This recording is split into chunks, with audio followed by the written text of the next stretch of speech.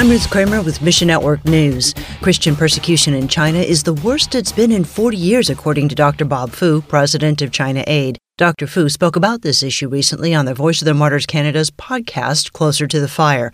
He says Chinese censorship efforts especially target Christian youth. Government-sanctioned churches are heavily monitored with facial recognition cameras, and children aren't allowed inside. Please pray for young Chinese believers to be steadfast in their faith. And did you know that the U.S. has the second highest number of Spanish speakers in the world? Hayel Ortiz leads a new TWR initiative connecting Spanish language users with biblical resources in Spanish.